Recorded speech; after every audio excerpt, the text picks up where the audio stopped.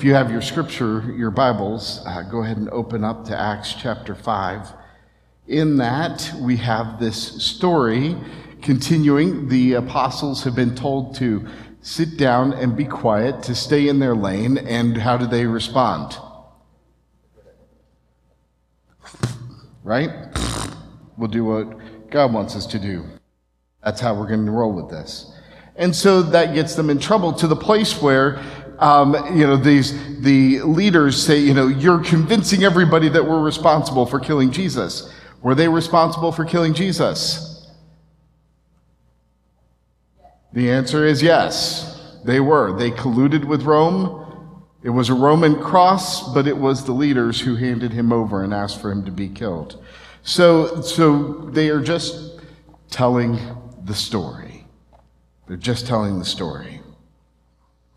And that causes a problem for these leaders. And so their best way to silence them is to kill them.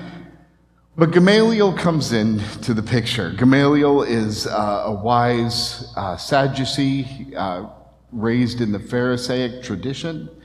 And he says, hey, if it's of God, you're just fighting against the wind. You cannot win this if it's of God. And he cites these other times where people stood up and said, I'm the Messiah, and people flocked to him, and it went nowhere.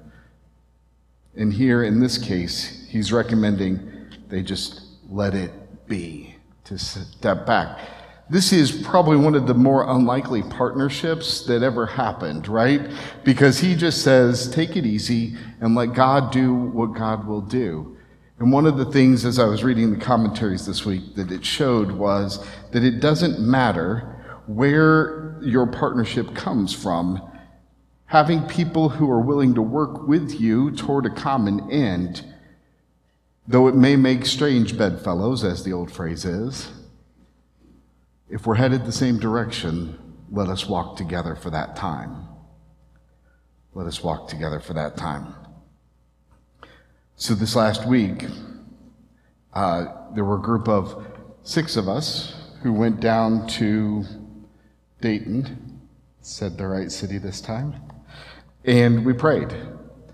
We prayed for the ministry of the former Dayton United Methodist Church to be successful, but we also prayed for those who would not feel a connection because of some of the stands that they have chosen. We prayed for those who felt orphaned by their church. We prayed for the city as a whole. And I want you to notice, we did not take picket signs. We did not go all Westboro Baptist on them. We went down to love people, to pray for people, and to ask God to do something amazing in that town. And to use us insofar as God would desire, to help and to make Dayton be a place where the gospel flourishes.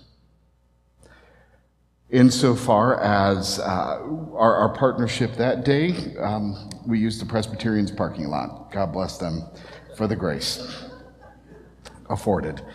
I did hear from the Presbyterian Church that they were glad to be a part of our prayer day. Beautiful. So, my people, as we continue in worship today, as we come to our time of prayer, I invite you to again continue to think of who are the people that we work together with, sometimes not normal relationships, but in that moment we find ourselves heading the same direction, and we bless them as they have blessed us. Who are those people for you who have come alongside you, people you would not expect necessarily to work with you? People who you're glad for their help, though, as we continue to do this thing called life. On that day, in this story, the disciples had a Pharisee named Gamaliel, who was part of a group that wanted to kill them, to thank God for, because he said, hey, let's look at this a little bit different.